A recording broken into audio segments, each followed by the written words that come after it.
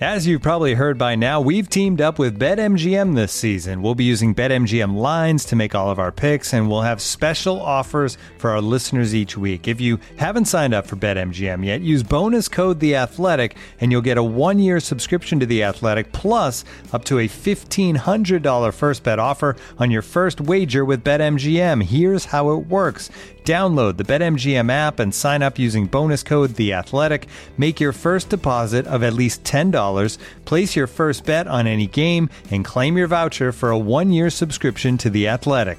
See BetMGM.com for terms. U.S. promotional offers not available in D.C., Mississippi, New York, Nevada, Ontario, or Puerto Rico. Gambling problem? Call 1-800-GAMBLER. Available in the U.S. Call 877-8-HOPE-NY or text HOPE-NY 467-369 in New York. Call 1-800-NEXT-STEP in Arizona. 1-800-327-5050 in Massachusetts. 1-800-BETS-OFF in Iowa. 1-800-270-7117 for confidential help in Michigan. 1-800-981-0023 in Puerto Rico. First bet offer for new customers only in partnership with Kansas Crossing Casino and Hotel. Don't forget, if you haven't signed up for BetMGM yet, use bonus code The Athletic, and you'll get a 1-year subscription to The Athletic, plus up to a $1,500 first bet offer on your first wager.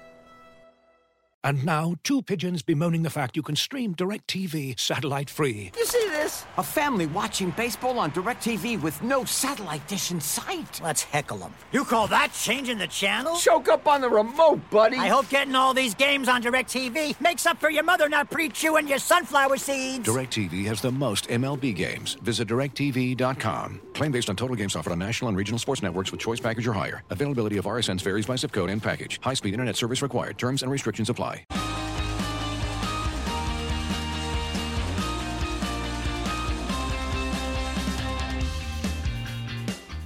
The race is on, and Alfa Romeo is very much part of it, with a Ferrari engine C39 already having run at Fiorano. We've seen limited images of the car released from that promotional day, so we can at least draw some provisional conclusions on a car the Sauber Run team will be hoping can improve on last year's 8th overall. I'm your host, Ed Straw, and joining me is Scott Mitchell, with Gary Anderson also appearing to issue his technical verdict. Scott Mitchell, this is a bit like the reverse of the Renault event you went to. Renault had a season launch but no car. Alfa Romeo hasn't had a launch but does have a car, and it moves. Yeah, exactly. It's slightly odd, but this has been one of those slightly odd launch seasons, I think. You know, just another example is Mercedes started launch week by revealing their livery and then ended launch week by actually revealing their car. So yeah, a few teams have gone for different approaches. Alfa did this last year, if you remember. The car broke cover in a camouflage livery at a shakedown, which is exactly the same as what they've done for this year with its cool little sort of snakeskin interim livery, which obviously is a sort of half-baked camouflage attempt, but it's just quite a nice little extra thing that no one else is doing it, are they? So I quite like it.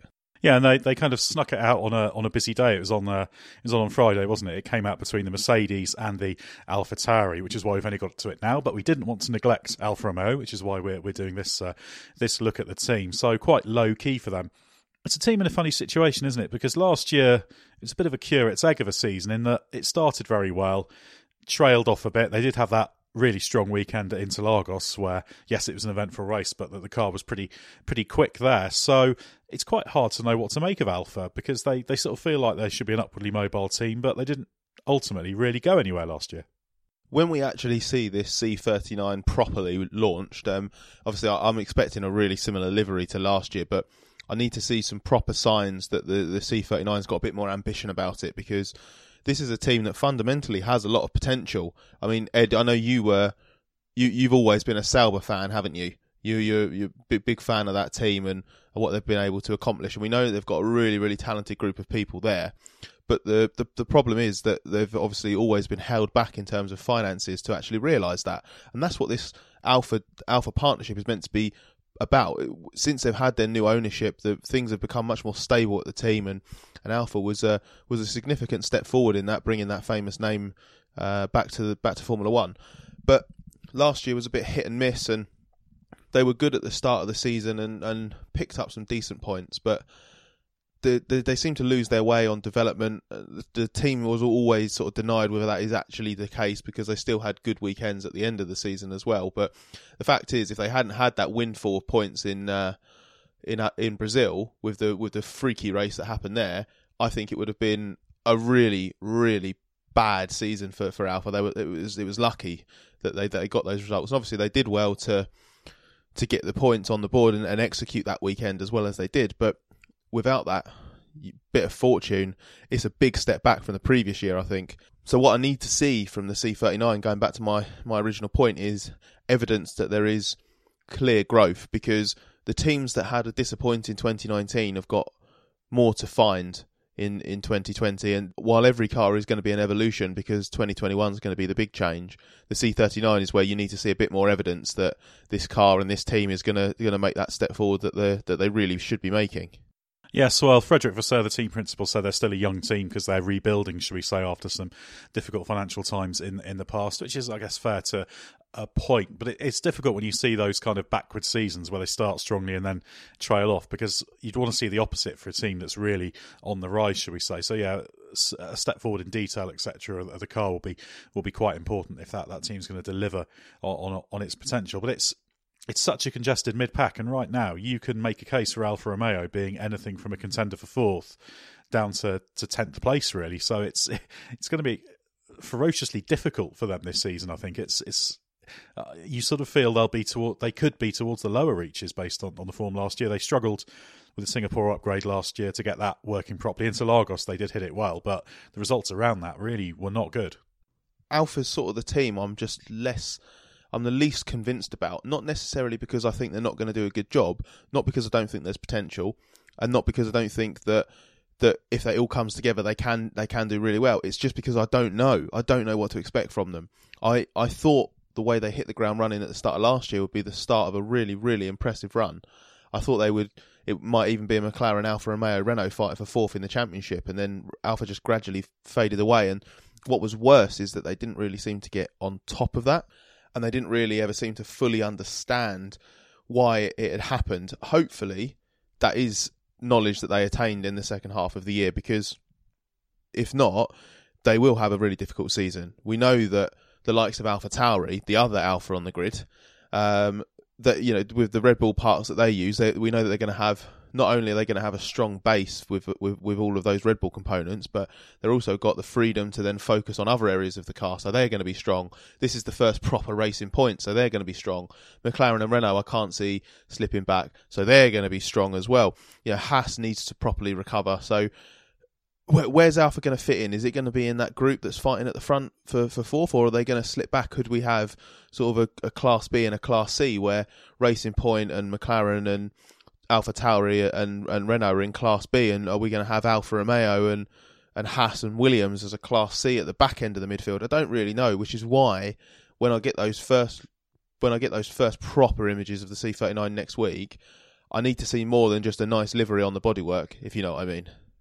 They did also struggle a little bit last year, and this actually could be a positive for this year with the aero performance of the tyres. Obviously, you get the wind tunnel tyres, the scale model tyres, the 60% tyres in their case at a certain point, and that does impact the way your aero works, because obviously the tyre deflects in certain ways, etc. And simulating that is quite difficult. That was an area Alfa struggled with a bit, and as the tyres are carried over this year, that should mean hopefully they've got on top of that. So that's one of the problems they had last year.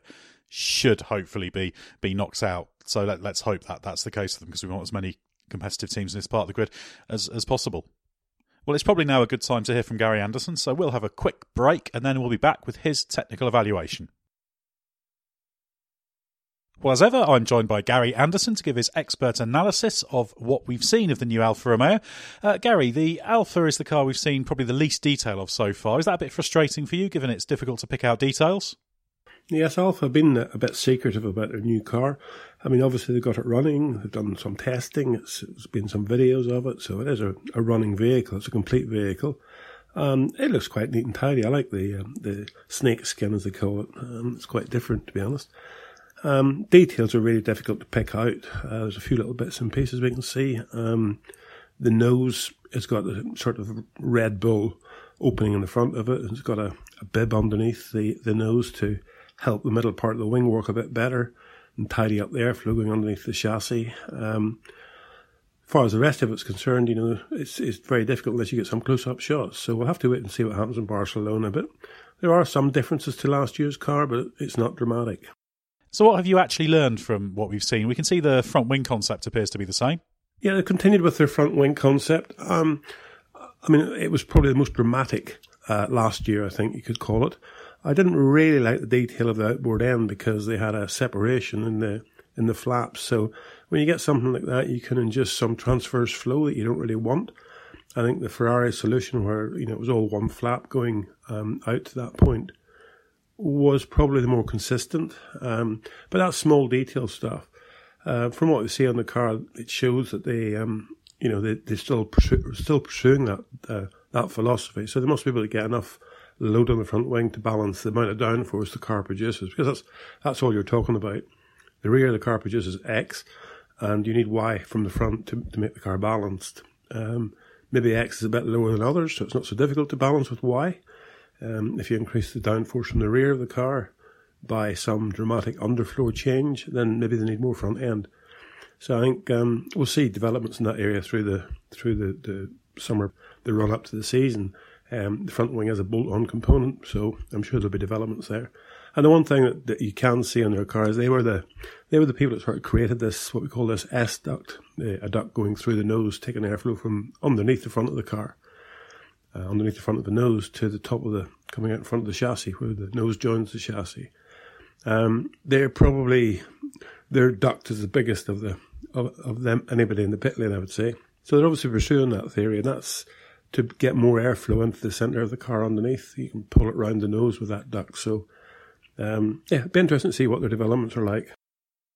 You also picked out some interesting differences on the packaging of the side pods. On packaging, yes. The packaging, these cars need a lot of cooling. And we've seen different solutions to that. The Ferrari with its small triangular intake above the driver's helmet, basically for just the turbo intake. And they're cooling all the rest of their stuff for the side pod intakes. Whereas if you look at the Alfa Romeo on the side pods, the inlets are much bigger than on the Ferrari. And on the rollover bar, they've got a secondary inlet behind their triangular section, which again would be taking some airflow into to cool some components. It may be the hydraulics, it may be the battery pack.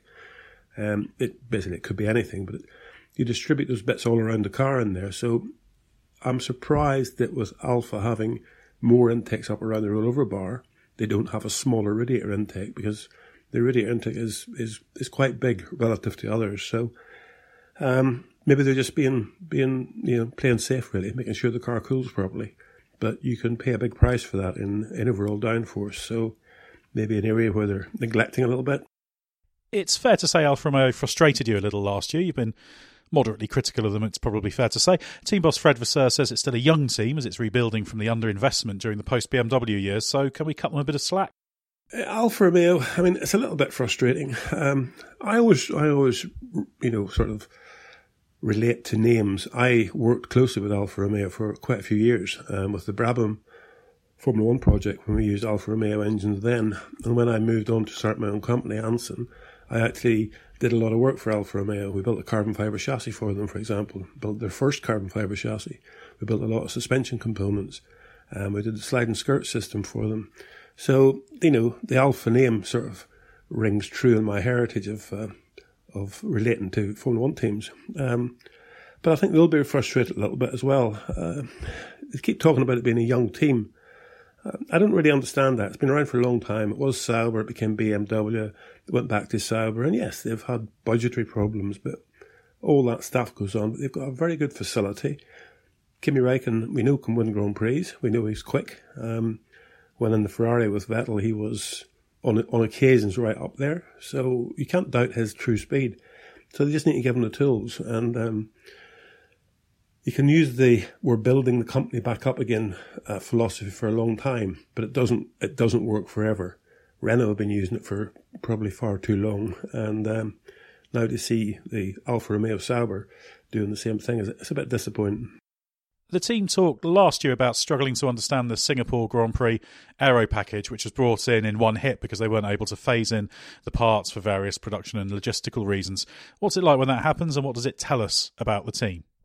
The team, it took a big update to Singapore last year, and it didn't really work. It was too much to understand too quickly.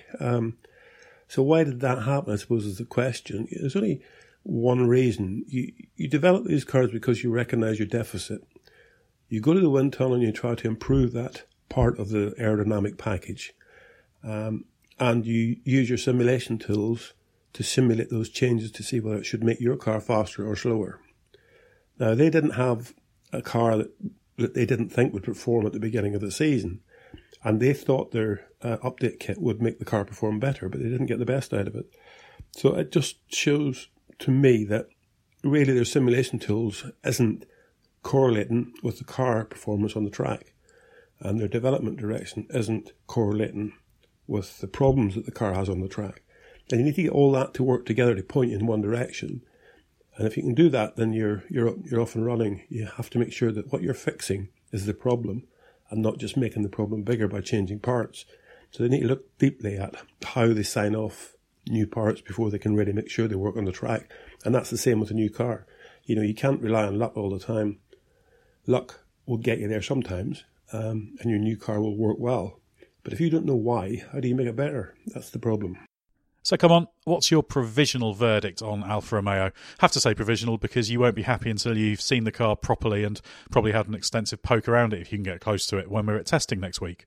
My verdict on the team, it's difficult to do. You know, I think where they are now with the relationship with Ferrari, they should be fighting for fourth in the championship. There's three teams out there really that have a vision on winning the championship: Mercedes, Ferrari and Red Bull. And the rest basically should be fighting for fourth in the championship. I think that the Alfa Romeo Sauber is quite capable of that, but they just need to look at where the problems are and try and fix it.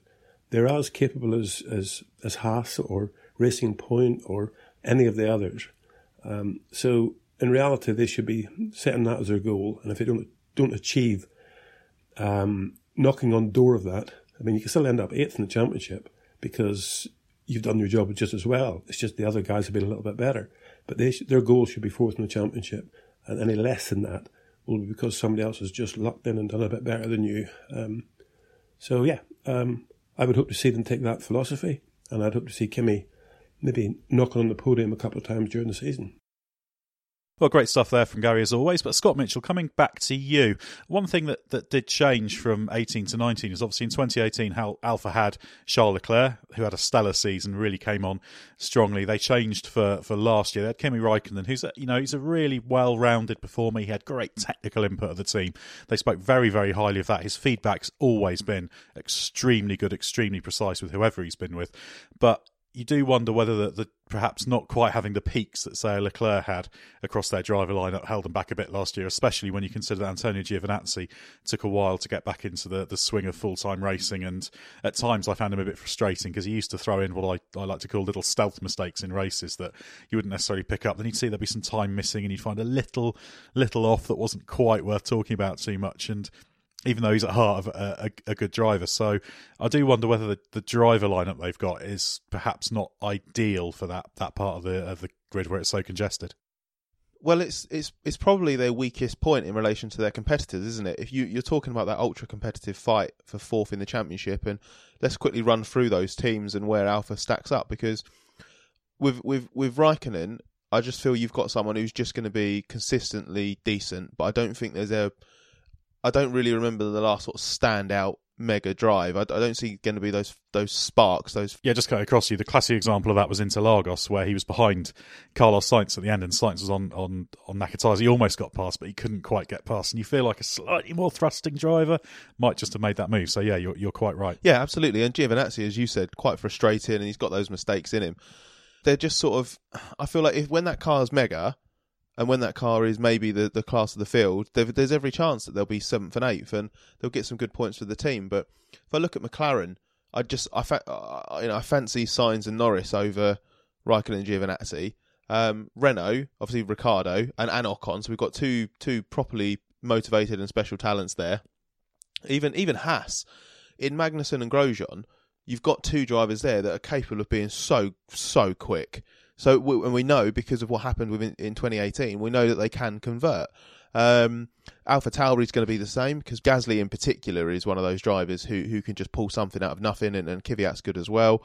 And if Williams what if Williams are in the mix? George Russell, I think George Russell's a more highly rated guy than Giovinazzi, and Racing Point, Sergio Perez is arguably the best driver in F1's midfield. So I think I've gone through everyone there, and my point is that it's not that I don't think they're capable of doing good things. I just think in a straight fight, if everything's equal, or if they need a little bit of magic from their drivers to pull a rabbit out of a hat, I think that's where Alfa come up a little bit short.